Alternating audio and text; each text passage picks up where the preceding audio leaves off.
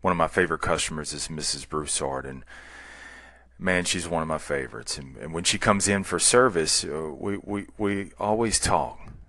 Real talk, man. I'm not just talking about the usual pleasantries. Hey, how are you? And so one day when I asked her how she was doing, she said, Marsh, she's like, some days I wish my age was backwards. At 74, I wish I was 47 again. But it's what I've gone through that got me the gift to see 74 years. And she told me that her life, the life as she knew it and as she knows it now, it had been broken apart as a very young woman. She went on to tell me that, there was a time that her dad was in ICU, and while her dad was in ICU, her mom was right there by his side, and after days of being there, she's like, I'm just going to leave for a little while. I'm going to go home and get changed, take a shower, get a little bit of rest, and then I'll head back up to the hospital to sit with your father.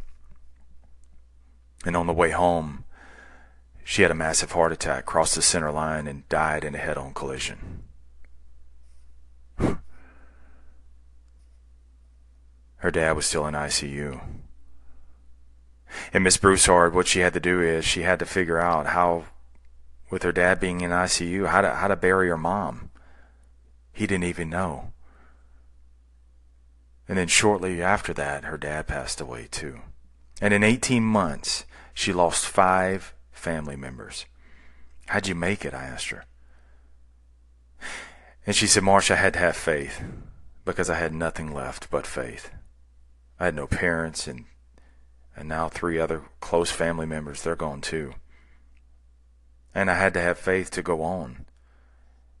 I had to keep moving forward. And she went on to tell me that, she said this, she said, I had to go through to learn how to get through. That's how you get to where I am today. I couldn't stop. I had to keep living. So what I would do, Marsh, is I would pick a spot, and sometimes it was a day, a few hours, a month, even a year. I would pick a spot, and I would get to that spot and say to myself, just get to that spot. And when I got there, I picked another spot, another landmark in life, and then I got to that. And I realized along the way that not only was my faith tested, but it was also forged. I had to be tested, Marsh. I had to be bent. I had to be stretched. I had to have all of that in order to make myself stronger.